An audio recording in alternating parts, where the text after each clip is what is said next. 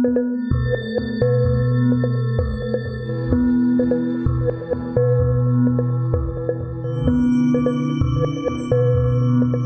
back to the History of South Africa podcast with me, your host, Des Latham. This is episode 144, and a momentous event is about to take place, one that will shape Boer Zulu relations for centuries to come. The Battle of Blood River, or Ncome River, is etched into the consciousness of South Africans. While the gory details are not contested, its historical significance has been seized on by different political factions since the 16th of December, 1838. The day itself is a public holiday, which we now call the Day of Reconciliation. Before that, it was known as Dingane's Day, or the Day of the Covenant, or the Day of the Vow. Anything thought of as a covenant or a vow comes with baggage. When we last left the Voortrekkers, it was October 1838, and there was no disguising the fact they were in poor shape. Measles and other illnesses had followed the AmaZulu attacks. The defeat of the large Zulu army at the Battle of Gaaff-Reinet or Vechslaer had given the trekkers some hope, but they were still heavily outnumbered. Gert Maritz had died at the age of 41 on the 23rd of September, suffering from dropsy, heart disease, and half of the Voortrekkers had set up a second laager across the Little Thukela River, fearful of leaving their forts in case another Zulu army bushwhacked them. They had sent a deputation to elicit support from other trekkers in the transOrangia region and the highveld along the Vaal River. Only Karel Landman remained as a senior leader in Natal, but help was on its way in the form of a man who was half dragoon, half brigand, and mostly a hero. That was Andries Pretorius. He was born in Graaff-Reinet, and his family had prospered, owning several farms around the frontier town. He was fifth-generation Southern African. His ancestors dated all the way back to the early Dutch settlement in Table Bay. His ancestor, Johannes Pretorius, was the son of Reverend Wessel Schulte of the Netherlands. Schulte had been a theology student at the University of Leiden when he changed his name to the Latin form of Schulte and therefore became Wesselius Praetorius with an AE, then later Pretorius, dropping the A. His deep connection with Africa lent weight to his other important characteristics, this Andries Pretorius, an imposing man, tall and imbued with a captivating personality to boot. He was a skilled commander of men, adept at the irregular nature of frontier warfare. Unlike many trekkers, he could also read and write, although it was only the Bible that he read. He could write letters in a desultory manner, expressing himself well enough in Dutch. Despite his relatively well-off position, Pretorius hankered, like the other trekkers, after true freedom from the English. He made an initial recon in 1837, travelling to Natal and across the Vaal to the highveld, and had taken part in the fighting against the Ndebele. By mid-1838, Pretorius had made it all the way to the highveld with his trek party, living near the Boer River, when the Natal trekkers approached him for help. Pretorius decided the hour had come, and he rode to Suilar on the Little Thukela with a commander of 60 men on the 22nd of November. Crucially, he also bought a ship's small bronze cannon. When Andries Pretorius rode into the laager, he was joyfully received by the Voortrekkers. They had been without their leader after Maritz's death. One of those observing this arrival was the Dominee Erasmus Smith, who thought Pretorius looked a bit like a pirate, armed as he was with a brace of pistols, his musket slung across his back, and a large, heavy naval cutlass swinging from his hip. Pretorius was elected as chief commander on the 26th of November and set about forming a small army to take on Dingane's Amabuto, as well as instituting night patrols to scout for AmaZulu in the area around the Little Thukela River. He also ordered the trekkers to herd their cattle into the laagers at night to protect them against raiding, and generally took charge of all operations. Pretorius had two main reasons for his decision to assist the Natal trekkers. One was the plight of his people. The other was the fear that the English would pitch up and seize the territory. The hated colonial government seemed to be everywhere, and despite the months of rolling across the hinterland of southern Africa, their tentacles reached out and touched these Boers. The trekkers had discussed this threat, believing that the English would do a deal with Dingane and deny them the revenge for the murders of Piet Retief and the hundreds of trekkers along the Bushman's River. They were right about the English taking action. although wrong about their political ambitions regarding Dingane, at least at first. As Pretorius planned and organized, so too did the English governor in the Cape, Sir George Napier, the one-armed peninsular war vet. At the very moment that Pretorius was riding over the Drakensberg heading to the Suilaar, 14th of November, Napier was issuing a proclamation in Cape Town. This served notice that the British government was indeed going to seize Port Natal, aka Durban, and to build a fort there. The Boers had already announced their intentions. They had sought a port for their own territory, away from the British, and had formally annexed this bay for their use. The English had been following them like a focused bear. This harassment was infuriating for the trekkers, further reinforcing the perception that they were like the African Israelites, persecuted for their faith. By the 3rd of December, a British force of 114 men under the command of Major Samuel Charters and 12 officers of the Royal Artillery, along with 2 9-pounder guns, and 95 officers and men of the 72nd Duke of Albany's own Highland Regiment, and almost 100 other personnel, landed at Port Natal. Charters proclaimed the military possession of Port Natal, a territory defined by a boundary 2 miles inland around the bay. He also announced the port was now under martial law. There was a lot of vomiting. The seas were extremely rough. Still, the British force managed to move its material on shore over the next few days, and by the 12th of December, everyone and everything was ready to build Fort Victoria on the point area of Durban, overlooking the harbour. They were told not to fire on the Boers, but to defend themselves if attacked. Charters was also ordered to act to maintain peace with the African tribes, as Napier put it. This could be considered as an order to protect Dingane without specifically saying so, further infuriating the Dutch farmers who were living in Natal. While the British force was still on the high seas, Andries Pretorius and an estimated 800 heavily armed Voortrekkers rode out of Suilaar, along with 64 wagons. Riding along in this powerful Boer army was Trekker War Secretary Jan Gerritse, who is another of the forgotten, fascinating characters of South African history. Baantjies was born near Graaff-Reinet and was studying at the English Albany Freemasons College in Grahamstown in 1834 when he was chosen as secretary for the Commissie Trek, or Commission Trek, that had been led by Piet Uys. If you recall, that was the trek that was going to explore the region around Port Natal and assess its potential as a new homeland for the Cape Boers disenchanted with British rule. Baantjies' Natal Land Report was published in 1835 and documented their journey from Grahamstown and portrayed Port Natal as an ideal location. It was one of the reasons, or catalysts, if you like, for the Great Trek. On New Year's Day, 1837, Baantjies had joined the main Voortrekker assembly under Andries Pretorius at Tabanshu. We believe it was Baantjies who actually penned the disputed Land Treaty of 1838, which supposedly was signed by both Piet Retief and King Dingane, although many claim it was missionary Owen who wrote this. I'll come back to that issue in a later episode. So, Baantjies was riding with Pretorius, seeking revenge, and was Pretorius's Secretary General. Baantjies, by the way, and his family would weave their way through South African history. He was to become one of the founders of Pietermaritzburg, and remarkably, it was one of his sons who discovered gold on the Witwatersrand.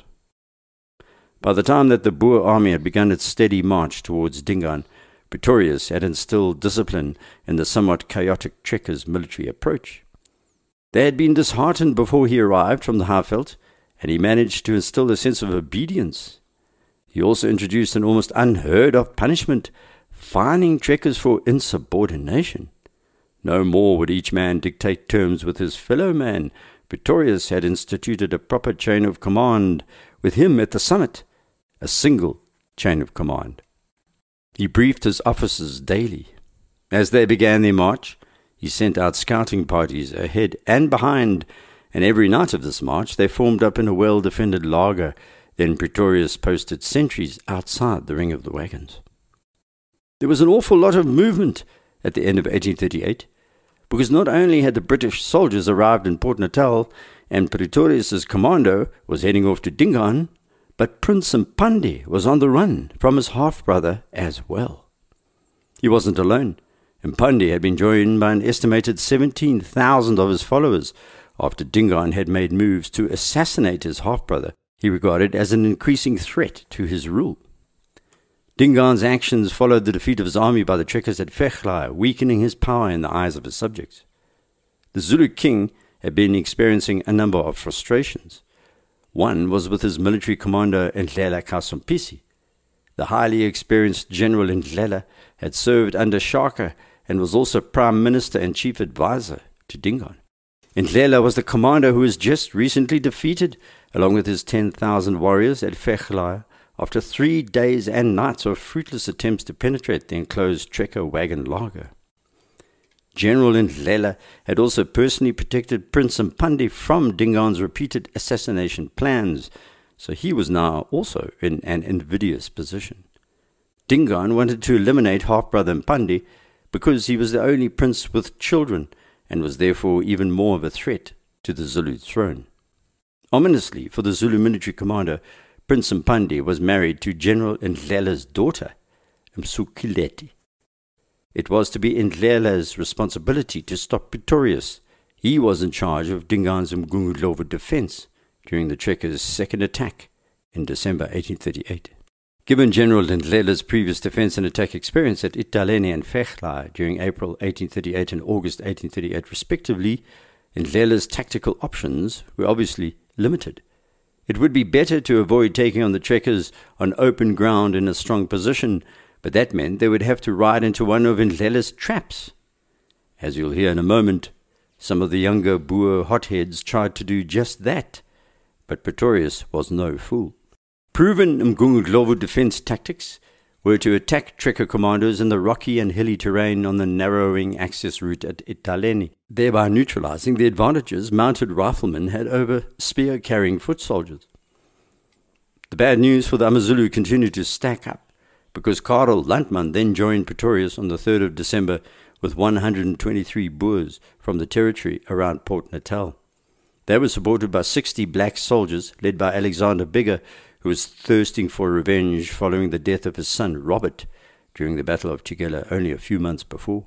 At hand to help was Robert Joyce, who had also survived the Battle of the Thukela, and he was a useful intelligence officer.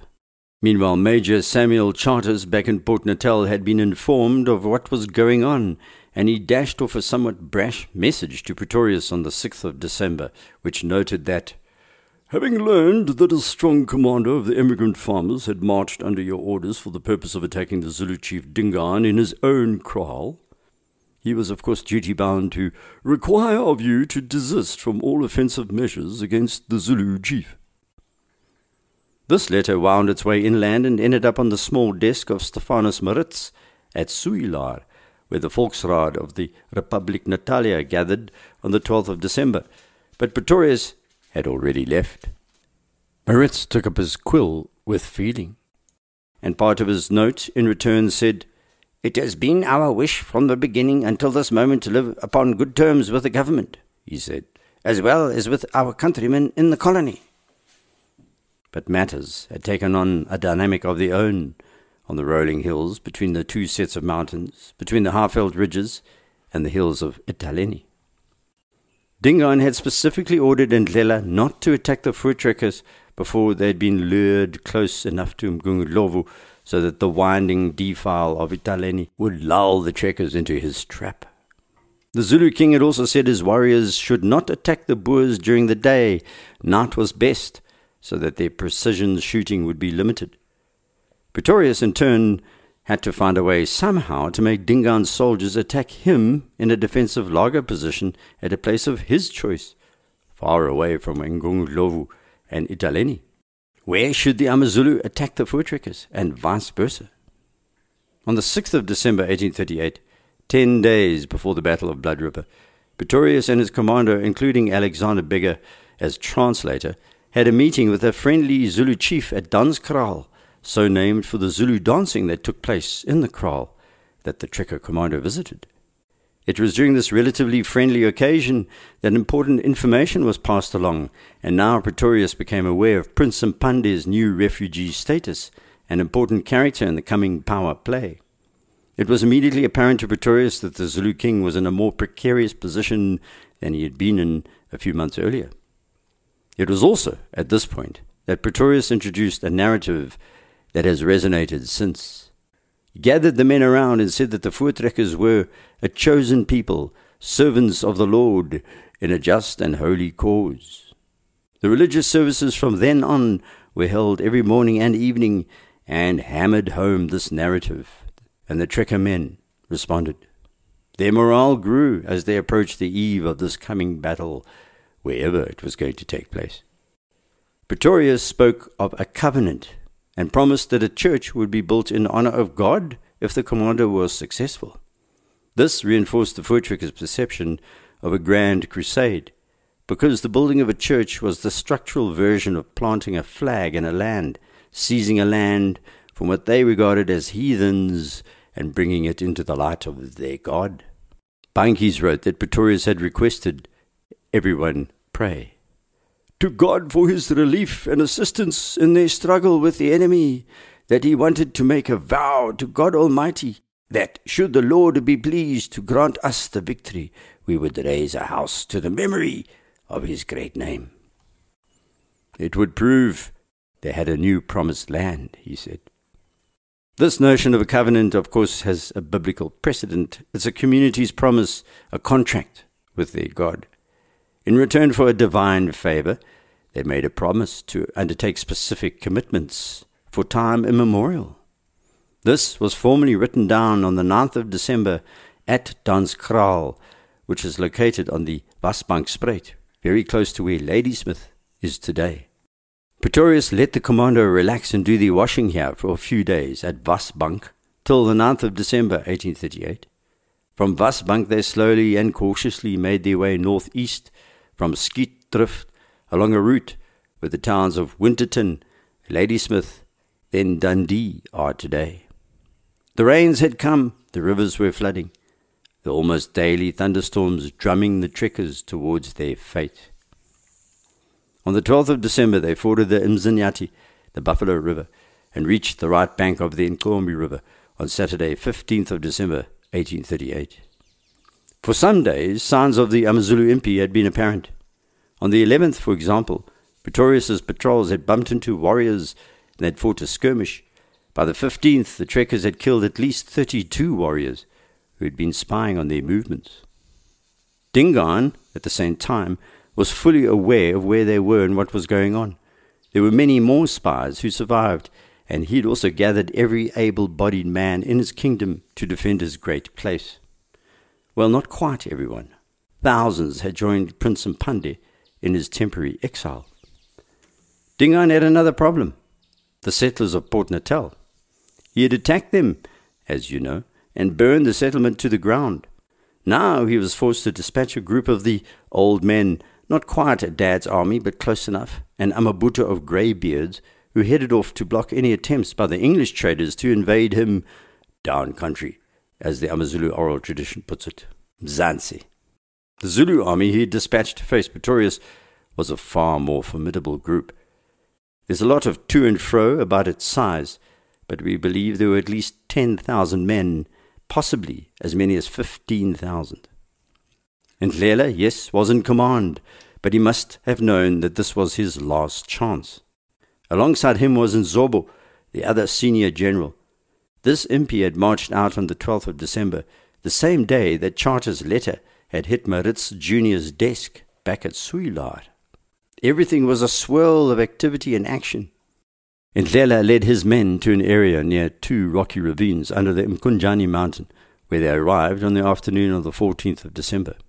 It had taken 3 days from Mgungundlovu, the warriors resting regularly because Ntlela wanted them as sharp as possible for this coming battle. The place where Ntlela camped was not far from Ncome River, about 15 kilometers away, and halfway between the little village of Ngutu and Mkunjani mountain. Amongst the trekkers was Hans Dons Talanga, a man who'd fought the Amatkosa, the Amandebele, and the Amazulu. Of all the Boers, this was someone who understood tactics, and in particular, the tactics of the enemy. When he looked out from the Ncome River bank, his eyes fastened on Mkunjani mountain. This was a place of interest indeed, an obvious spot to set up a camp on the road between Mgunglovu and the trekkers. As some of the Boers began crossing the Ncome, Dingane rode out with a reconnaissance patrol southeast towards the mountain. He wasn't surprised by what he saw there. Thousands of Amabutu camping below the ridge. Dingane also knew quite a bit about the Amabutu, and he began to piece together the type of army the Boers faced by identifying the specific Zulu regiments by the colours of their shields. He galloped back to Pretorius to report his findings. It was still daylight. Pretorius gathered a group of 200 men on horseback and rode to the Mkonjani to see for himself. The AmaZulu remained where they were, watching the Boers. Adversaries, they were like two prize boxers outside the ring, staring at each other. Some of the hotheads amongst the Boers wanted to charge into battle immediately, but Pretorius wasn't having it. He knew what had happened to all the other commanders who charged into a Zulu formation at a place of their choosing, and knew that defeat awaited anyone trying to outfight the Zulu in the open. Their brilliant tactic of a central section and two horns could encircle an isolated enemy on the veldt in minutes, followed up by reinforcements that tended to overcome any defender foolish enough to try to outrun one of the most mobile armies in the world. No, it was going to be a battle according to Pretorius's tactics, avoiding the open. It was going to be a matter of inviting the Amabutu to launch an attack on their laager, their bristling defensive position with its hundreds of guns, its cannon. It is said that a good leader doesn't do all the thinking himself, and so too was this preparation. Rui Piet Mulman had been a very busy chap while Pretorius was out viewing the enemy, and had formed up the 64 wagons on a gently sloping spit of land near the west bank of the Ncome. There were no boulders or rocks on this spit. It had been cleared over millennia by the river itself. And here we have a bit of a conundrum, folks. There's a lot of debate about what this laager looked like. All sorts of configurations have been put forward over the years. Meneer Roy Piet Mulman, of course, didn't have a drawing of this thing. All he had was a clear mental picture of what he wanted to do. Does it really matter what it was? Well, in some ways, yes. Because of the very iconography, the laager itself became a symbol for Afrikaner nationalism over the next 2 centuries. One thing we're sure about, which conflicts with popular images of this laager, it wasn't a perfect circle. Anyway, the shape we believe was oval, with a flattened side on the southern flank, and it had a circumference of 250 meters, a diameter of 50. Back at Mkunjani, Ndlela Kasumpisi Wakwantuli was the Generalissimo, and Nzobo Kasubadli Wakantumbela, the Lieutenant General, the second in command, alias Dambuza, his praise name. Both were now at their campfire under the Mkunjani mountain, and they had to make a decision about next steps, and quickly. Ndlela in particular was exposed. He'd been defeated by the Boers, and his sister and Mpande were now AWOL, on the lam, an enemy of Dingane. You could put yourself in his boots, I'm sure. But there was more. Ndlela had convinced Dingane to kill Piet Retief. He'd also convinced Dingane to kill the Boer women and children in a place that was now called Vienen, the place of weeping. He had helped bring this historical circle to the Zulu king's front door. And Zorbo had also pressed for a violent option. Now Dambuza had to sort out the mess of his making. The narrative about these times was that Dingane was fighting against settler expansion. He was always struggling, if you like, against the expansion of colonialism. However, he had vacillated initially. He was not always the enemy of the approaching whites. He had opportunities to use them. He exploited their ways. He'd used the missionaries and even the English settlers at first. It was his military advisors, Ndlela and Nzobo, who pressed for action, arguing on behalf of a military solution to the growing settler problem. Back at Mgungundlovu, the prose poets were sharpening their emotional pens around this time, and these words are still recited today. Imbuzi ka dumbuza benodlela, abayebame ingandlebe, ya ben kezela, yen ayebama ingandlebe, edabula yaqed amadota. Goat of Dambuza and Ndlela, which they held by the ear, and it was patient, which he held it by the ear, broke away and destroyed men. The Zulu expression hold by the ear commonly means to give advice. Dambuza and Ndlela had advised Dingane. Destruction awaited the Amazulu, brought upon them by Ndlela and Nzobo, and their decision to kill Piet Retief and the Voortrekkers.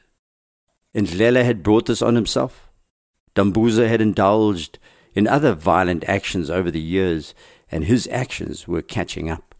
For example, during Shaka's era, when some women were captured from the house of Zwide, the Ndwandwe chief, and Dingane had taken a liking to some, Dambuza had killed them out of spite.